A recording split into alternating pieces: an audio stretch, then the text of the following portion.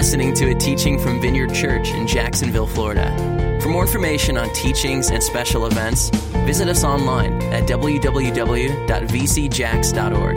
That's vcjax.org. Now let's listen in. This morning I want to take a look at what, in my opinion, is one of the most fascinating stories in the Bible. And I know that's saying a lot because there's some amazing things that's happened in the Bible, but in my opinion, this story is right up at the top. And the story comes from the life of Elijah. And I think this story is so fascinating to me because in this one story, Elijah experiences great success. He encounters the presence of God in just a powerful way. But he also experiences moments of failure. And there's times where he's gripped with fear and he's being led with fear. And I think this story is so easy to really relate to because we all have experienced at least a measure of success in our life. We've all encountered the presence of God to a certain degree, and He certainly desires to pour out His presence and power in our lives. And at the same time, we've all known moments of failure. You know, we have all fallen short. And Elijah, he's one of my heroes. I really appreciate the relationship that he has with God. I appreciate his ability to hear the voice of God and to boldly communicate what God is saying. He heard accurately. That's important. He heard God accurately, and then he boldly communicated the word of God in some extreme circumstances. And so he was a man of God. He heard the voice of God, but at the same time, he was a man. And he had flaws. And it's extremely encouraging to me, and I think it should be encouraging to you that if God can use Elijah in the midst of his shortcoming, in the midst of his failure and all of his flaws, that he can use us. And I think we're getting closer to really accepting and trusting that God loves us. All right, we know that he loves us, that there's nothing that can separate us from the love of God. But sometimes I think it's hard for us to believe that even in the midst of our imperfection, in the midst of our flaws, that he can still use us. That he can use us. That, yes, he's perfecting us, but in the process that he's using us. No matter where you're at in life, no matter what you're going through, that God, he longs to use you, to have an impact on the world around us. And so we're going to take a look. I'll just take some time to read through this story, and I will certainly have a few little thoughts and hopefully some nuggets to share with you, but really want to leave space for the Holy Spirit to just come and to move in your heart and to reveal to each of us really the truth that we need for the journey that we're on. We are all on different journeys, and the scenery and the terrain looks a little different in each of our lives. And so the Holy Spirit is really good at being able to just deposit in us and strengthen us and encourage us right where we are in the midst of what we're going through. So let me give you just a little bit of background. I want to set the stage for the story we're going to look at. This story comes well after the time of King David, after King Solomon. This story takes place in the reign of King Ahab. And Ahab was the 6th king of Israel. Before Ahab, there were a number of other kings that were considered to be wicked kings. And King Ahab was a very wicked king. Scripture tells us that Ahab did more evil in the eyes of the Lord than any of the kings that came before him. And so this was a very trying time for the nation of Israel, to say the least. Many people were worshiping idols. They were worshiping other gods. And God was not pleased with the nation of Israel. And so he sends a drought, and it's a very severe drought. There's no water coming from the sky. There's no moisture coming from the ground. It's a very severe drought. It's the judgment of God on the nation of Israel because of their disobedience. And so when the drought comes, God sends Elijah to this ravine, and in the ravine there's a brook. He's able to drink from the brook, and he sends ravens with meat and with bread to sustain Elijah. Once the brook dries up because of the drought, God sends him to stay with the widow. And some of us have heard that story. There were some miraculous things that happened. The widow had just a little bit of oil and just a little bit of flour but as long as she was preparing the food for the prophet Elijah, it never ran out. There was always enough. God just multiplied it over and over again.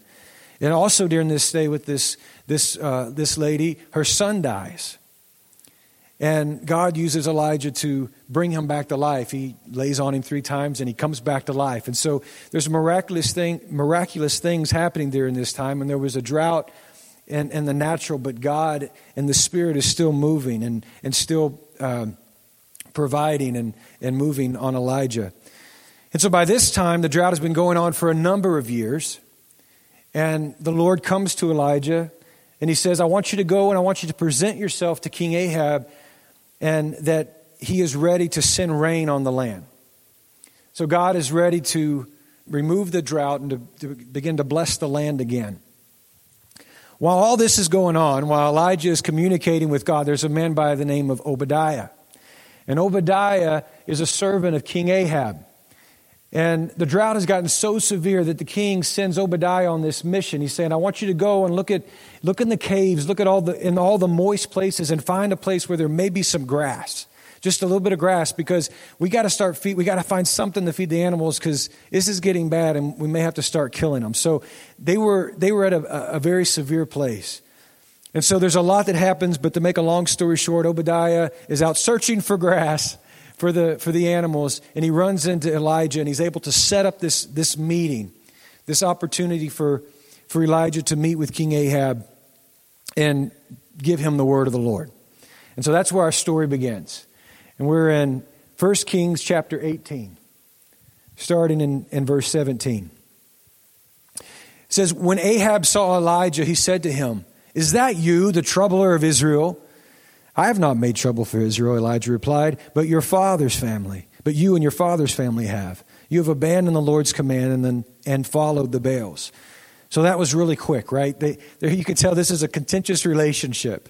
It didn't take much for them to get going at one another. And King Ahab considers Elijah the troubler. He's the troubler of Israel. Why is that? Yeah. He's a prophet because he spoke the truth. He was the one that prophesied that the drought was coming. And so King Ahab doesn't take ownership of his own wicked acts that's causing the judgment of God to come. He's not able to, or he doesn't want to acknowledge what's going on in his life. And so he shoots the messenger, as it were. And just real quick, have you ever been in that situation? Have you ever spoken the truth to friends or family or someone in your life, and not only did they not receive the truth that you spoke, but then they rejected you? You know, it's your fault. It's not what I've done. It's not my actions that's putting me in this situation. It's you for pointing them out to me. And it's just a little aside, but we have to realize that just because we may be rejected by friends or family or someone in authority over us or someone that has a higher position than we have, even though we're rejected by them, it doesn't mean what we're saying is wrong. And we have to stay humble. But even in the midst of rejection, we have to speak the truth. We have to confidently and boldly speak the word of God into the situation, into what he's saying, even if we're rejected, even if there's persecution. That's one of the things, like I said, I just love about the boldness of Elijah. And so Elijah continues, and he tells King Ahab, he says, now summon the people from all over Israel to meet on Mount Carmel, and bring the 450 prophets of Baal and the 400 prophets of Asherah who eat at Jezebel's table. So Ahab sent word throughout all of Israel, and he assembled the prophets on Mount Carmel. Elijah went before the people and he said, how long will you waver between two opinions? If the Lord is God, follow him. If Baal is God, follow him. But the people said nothing. The people, they were wavering between two opinions. In today's terminology, it would be like going to church on Sunday and then acting the fool on Monday. Right? We want the benefits of relationship with God without the sacrifice, without the commitment to God. And it's this very hollow existence. And really what we see is this mindset of we're just going to do whatever feels right. That's what we're going to do. If it feels good in the moment, then that's what we're going to do. There wasn't any belief in the heart of the people Because that's what Elijah is saying. He says, what do you believe? Do you believe God is God? Then let's just start following God. If not, if you believe this is the truth, then follow Baal. They had no sense of what was true, what was right. They didn't know what they believed. They said nothing. They kept quiet because they didn't know what they believed. And so they just lived their life. If this feels good, yeah, we'll go to church, and then we'll go do this. We'll just do whatever feels right in the moment. And so in verse 22, Elijah says to them, he says, I am the only one of the Lord's prophets left, but Baal has 450 prophets. This is an interesting verse. And we're going to do a little bit of stopping and starting here because there's just some nuggets and some things that we need to realize. I think there's a few things that's interesting about this one little verse where he's saying, I am the only one of the Lord's prophets. Number one, it tells us that this is a wicked culture. This is a culture that is anti-God, anti the ways of God. Jezebel, the wife of King Ahab, Scripture tells us that she had tried to kill all the prophets of the Lord, that she tore down the altars of God. And it's interesting because Scripture says she had tried to kill all the prophets of God. But remember Obadiah, the servant we talked about. Obadiah was a faithful man. And when she had tried to kill all the prophets of the Lord, Obadiah actually took 100 of the prophets and he hid them in caves. He put 50 in one cave and 50 in another cave, and then he brought food to them and he brought water to them. And so we know that not all of the prophets were actually dead. And what Elijah, he wasn't the only prophet. He was believing a lie. And we get to see this first glimpse into the seed of fear that exists within this man of God. All the supernatural things, people being raised from the dead, the multiplication of the oil and the wheat, all along, there's still this flaw. There's that seed of fear that exists throughout. And that's what fear does. It wants you to believe that you're all alone. You know you're the only one. You know, this was the intention of the people that are against you, so it must have happened. You're all alone, and fear wants to isolate us. And it's like when you're in the wild and the predator is hunting its prey. You know, what do? They find the weakest one and they isolate it. Because if they can isolate the prey, get it alone, get it to feel, all alone, then you can kill it. And so verse 23, Elijah continues. He says, get 2 bulls for us. Let Baal's prophet choose one for themselves and let them cut it into pieces and put it on the wood, but not set fire to it. I will prepare the other bull and put it on the wood, but not set fire to it. Then you call on the name of your God, and I will call on the name of the Lord. The God who answers by fire, he is God. And the people say, sounds good to us. Let's go with that. So again, we get this picture. God, all of Israel, not just the prophets, but all of Israel has been summoned to the top of this mountain. And Elijah's saying, whose God is God? You've been wavering. You act one way on one day and one way, a different way on another day. Tell me what you believe. They had no answer. And so Elijah is saying, okay, let me help you out. Let me help you out. Let's just prove today whose God is God. If you can't see it, if you don't remember how God has moved with your ancestors before you, if you have lost heart, if you have forgotten your way, let me show you the way. Let me bring to your remembrance who God is. Let's see God on display. So in verse 25, Elijah said to the prophets of Baal, choose one of the bulls and prepare it first, since there are so many of you. Call on the name of God, but do not light the fire.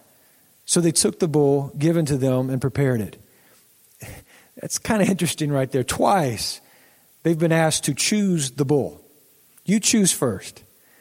They end up taking the bull that was given to them. It might say us something about who we're dealing with here. There's a lot of unbelief, a lot of uncertainty in all of the people that are there that day. They can't make decisions. Then they called on the name of Baal from morning till noon. Baal, answer us, they shouted. But there was no response. No one answered. And they danced around the altar that they had made. At noon, Elijah began to taunt them. Now, I couldn't read this part of the scripture without thinking of a specific cornerback on the Jaguars by the name of Jalen Ramsey. He has a lot of swagger and he talks a lot of trash. And he's just really confident. And I could kind of see him just a little bit in this. Because Elijah, he just begins to taunt them. Now, remember what's going on. We're in a land where the queen is trying to eliminate all of the prophets. She wants to eliminate the vision, the ability for people to see. Because when you don't see, you lose heart. Without vision, the people perish. She wants to eliminate the ability to see God so that they can't know God. People are being killed. And Elijah's up here. He's outnumbered significantly. And he is so confident in God that he's sitting there taunting them. He's taunting them. He says, shout louder. Surely he is God. Perhaps he's in deep thought, or maybe he's busy, or maybe he's traveling. Maybe he's sleeping and must be awakened. So what do? They begin to shout louder. And they slash themselves with swords and spears, as it was their custom until the blood flowed. And midday passed, and they continued their frantic prophesying until it was time for the evening sacrifice. But there was no response. No one answered. No one paid attention. And so from morning to night, they're calling upon their God, and there's nothing. It's just crickets. It's silence. There's absolutely no response. Verse 30, then Elijah said to all the people, come here to me. They came to him, and he repaired the altar of the Lord, which had been taken down. Elijah took 12 stones, one for each of the tribes descended from Jacob, to whom the word of the Lord had come, saying, your name shall be Israel. These may seem like two insignificant verses, but to me there's something that is just beautiful about these two verses, verse 30 and verse 31. And it may be a little bit of the romantic in me, but there's just something that is amazing about that. Do you see what Elijah did? What does he say to the people? He says, come here to me. These are the very people that just hours ago, they didn't even know if they believed that God was God. They were wavering. Their hearts were not turned towards God. They were putting God right up there with Baal, with idols. And here's Elijah. He says, just come to me. He's inviting them in the midst of their failure, in the midst of their shortcomings, into the process. He's inviting them to be part of the process of restoring the name of God in their midst. Do you see that? That even in the midst of all of our stuff, no matter what we're going through, that even in that place, when we're not even sure if we're saved. Have you ever felt that way? I was saved when I was 9, I'm 43, and there's still times I'm like, Jesus. Even in those times, God, He's saying, just come close. And He invites us into the process. And it's interesting to me because they take the 12 stones and they rebuild this altar. And Jewish tradition, they pass down the stories from generation to generation, the acts of God and the things that God has done. And you see it in the feasts that are celebrated. It's a retelling of what God has done. And again, it may just be the romantic in me, but part of me thinks, they're stacking these 12 stones. And maybe there's something in the back of their mind where they remember like their grandfather's grandfather tells them this story about when they were crossing the Jordan River. And how God opened it up. And when they got to the other side, they took those 12 stones and they stacked it up and they made an altar of remembrance to what God had done.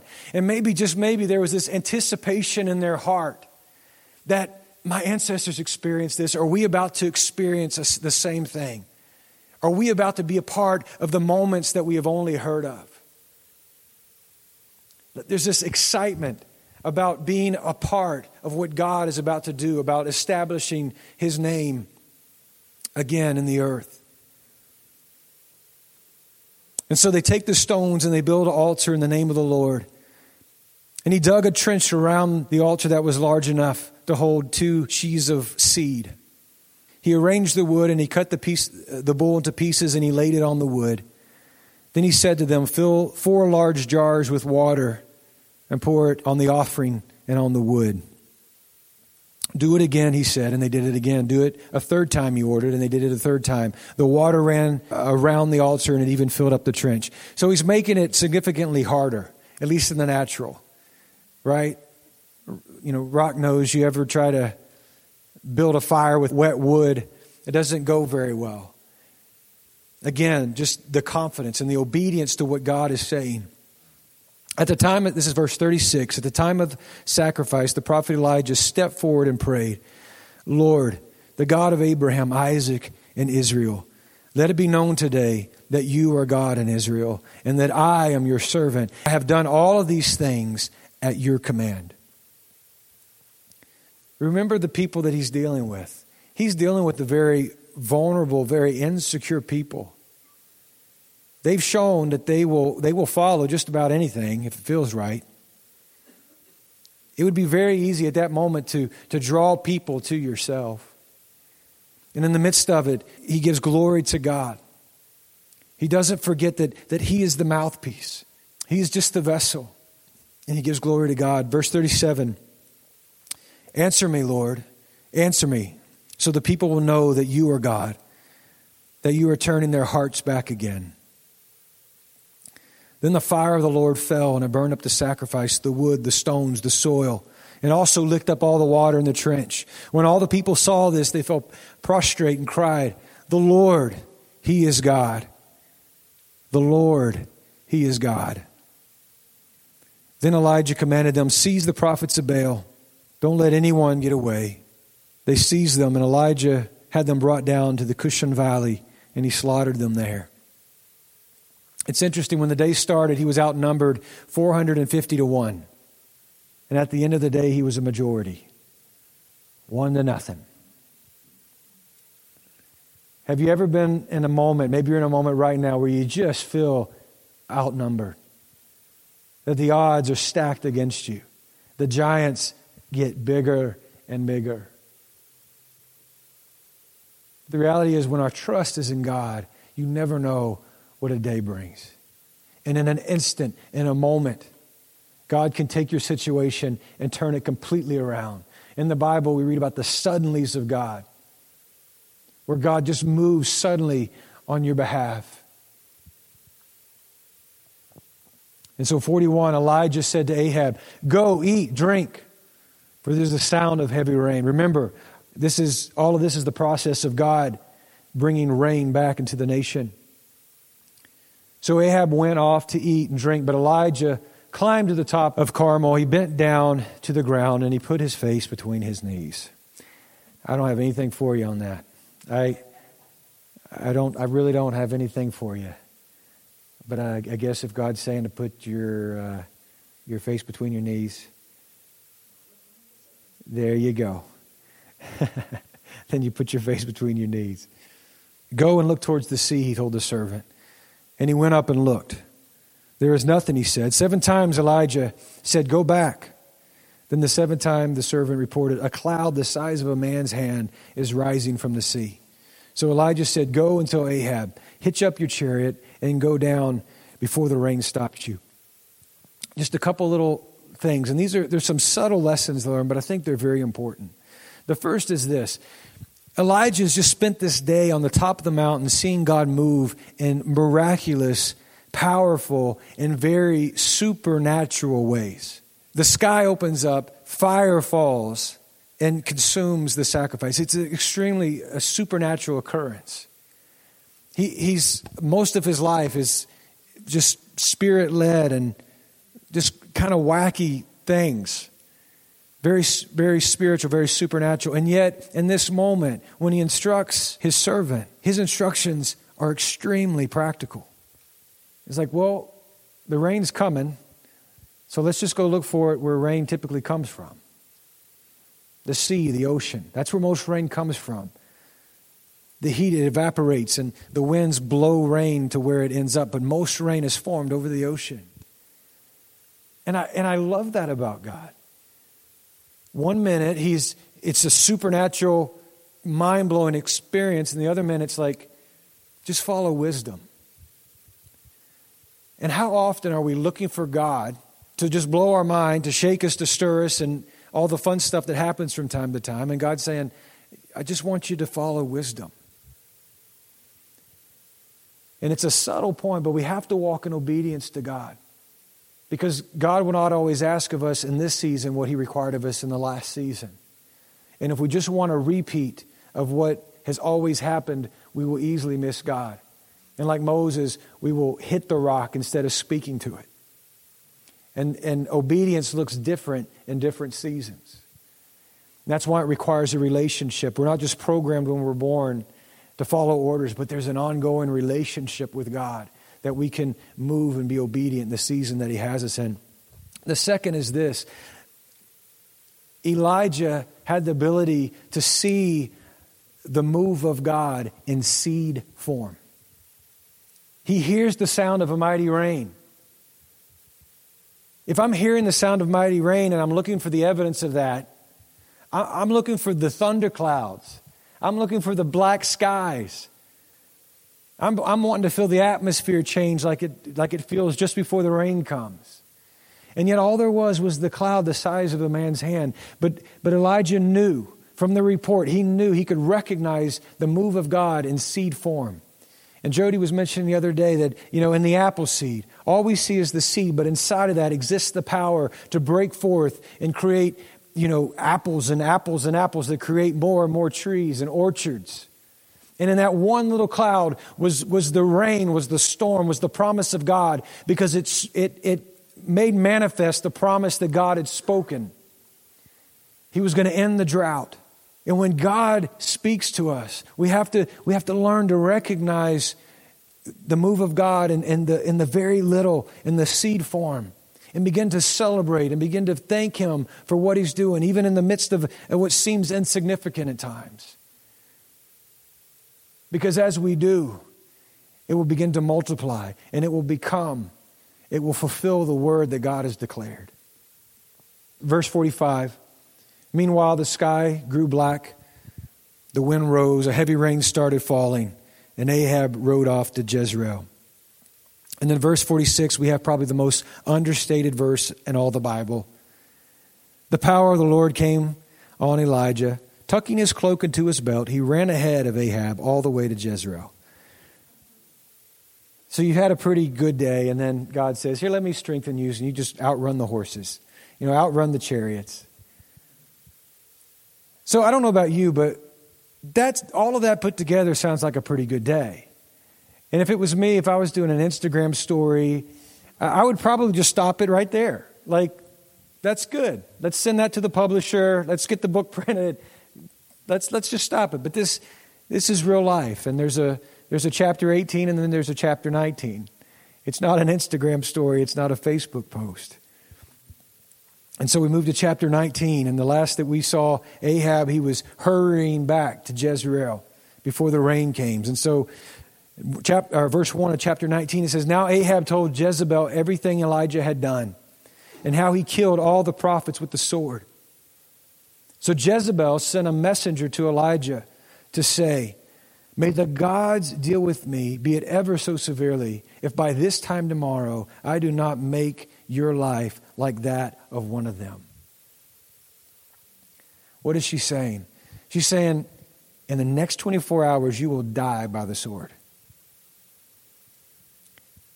And in verse 3, it says, Elijah was afraid and he ran for his life. Like, that makes absolutely no sense to me. Again, this is the guy that has experienced miracle after miracle. He stood on a mountain and witnessed all day long them calling on the God of Baal to come and to manifest Himself. He never came.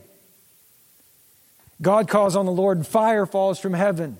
And it's like he could not see that the power behind, the so-called power behind her threat had already been neutralized. It was found wanting, powerless. And yet he hears the words and he's afraid. And in the original language, when it says Elijah is afraid, it actually means that when he saw what was being said. And it paints this picture, like in his mind's eye, he had what I refer to as a hypothetical freak show, where you get these little pictures of the truth and you start playing the scenarios over and over in your head. And before long, you've created a scenario where there's absolutely no way you're going to win. And fear grips you and terrifies you. And it's like you see it all playing out. It's like you play it in front of you like a movie. And it was like it didn't matter what the truth was anymore.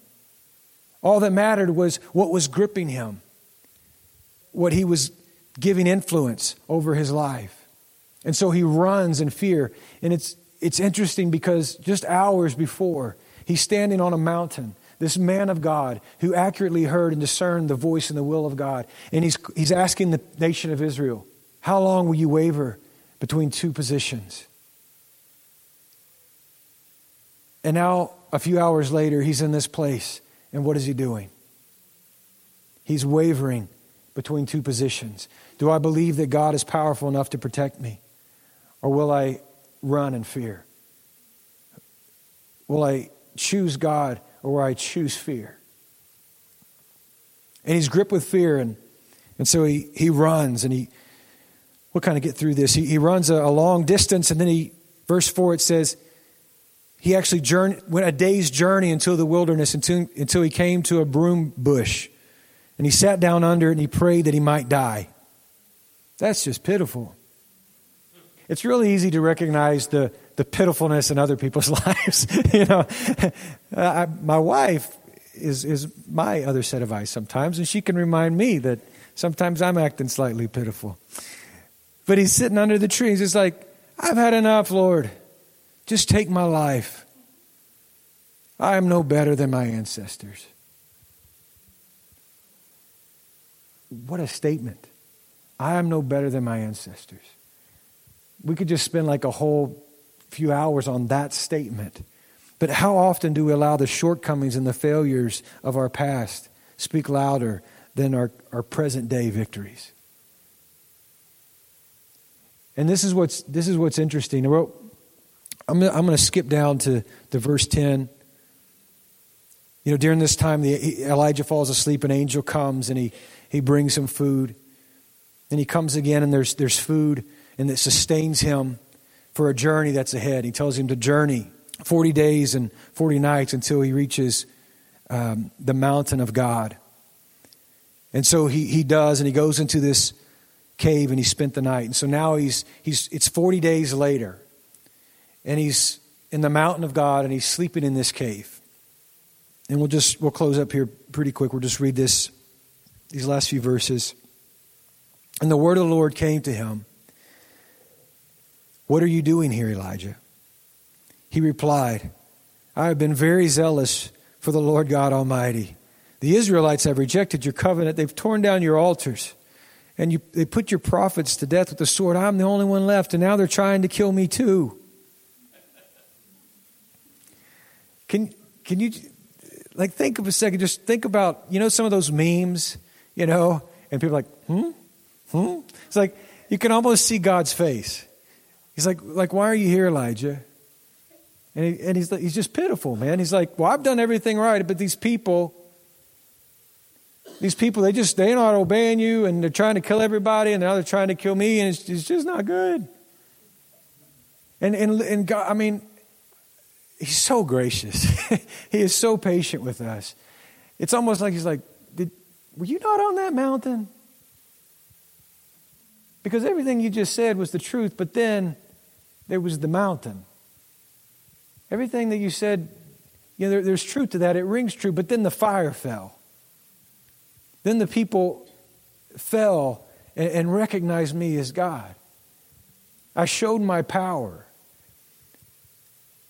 And it's interesting because initially it says that the word of the Lord came to him. In a moment we're going to see that he actually heard the voice of God.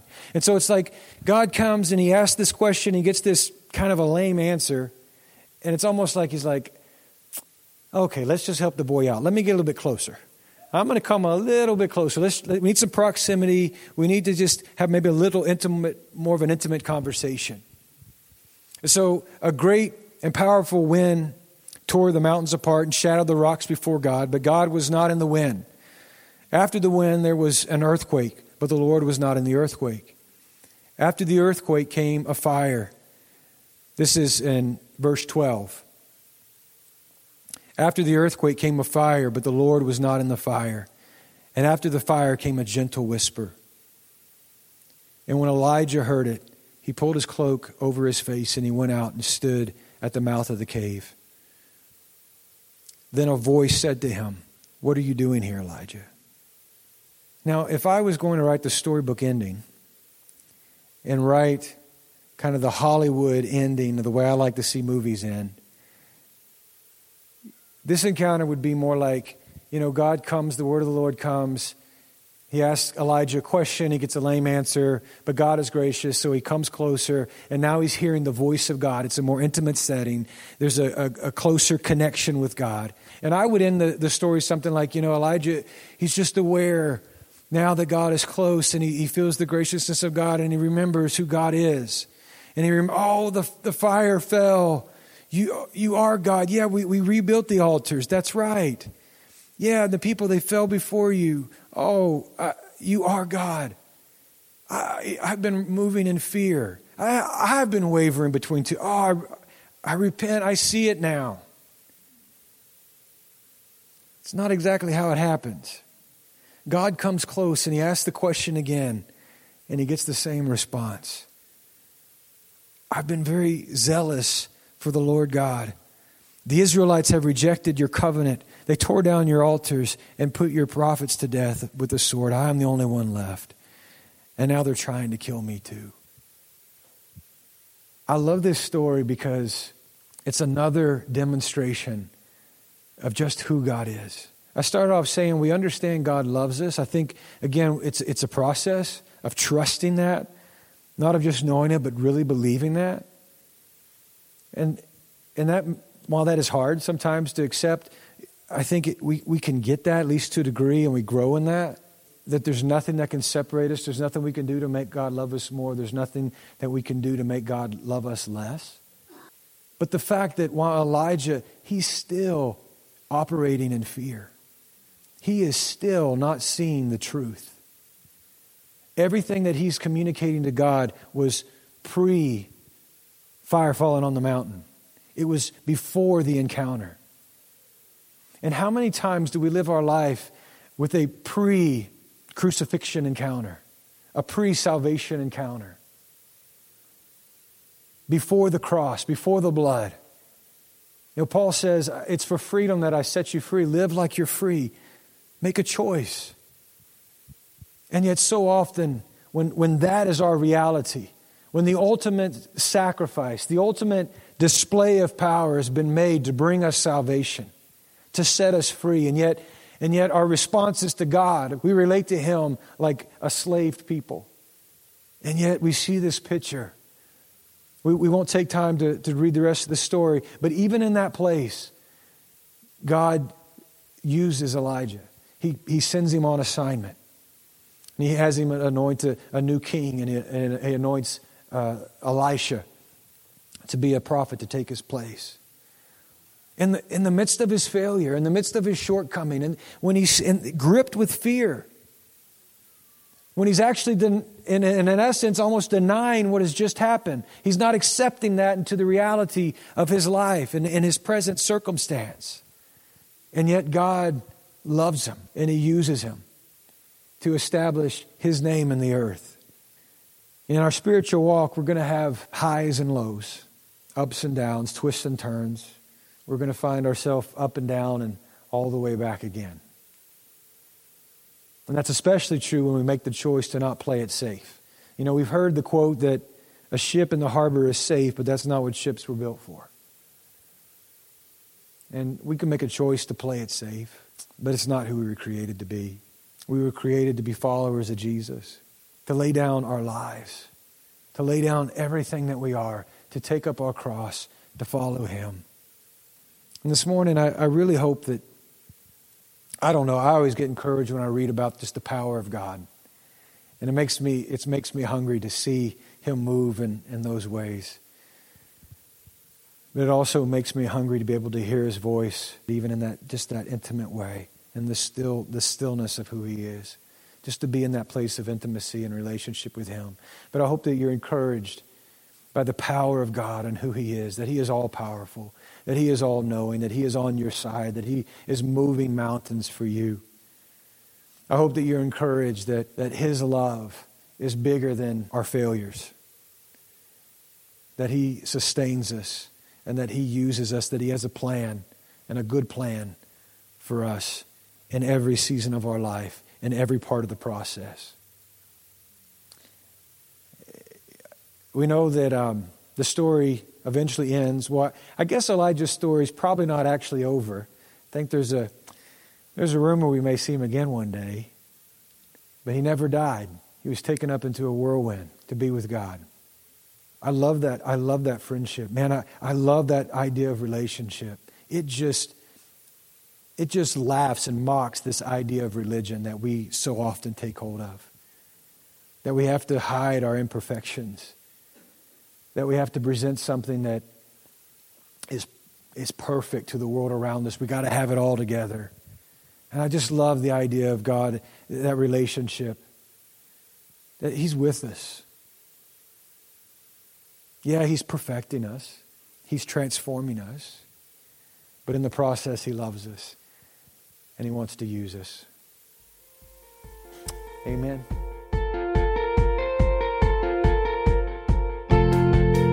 You've been listening to a teaching from Vineyard Church in Jacksonville, Florida. For more information on teachings and special events, please visit us online at www.vcjax.org. That's vcjax.org.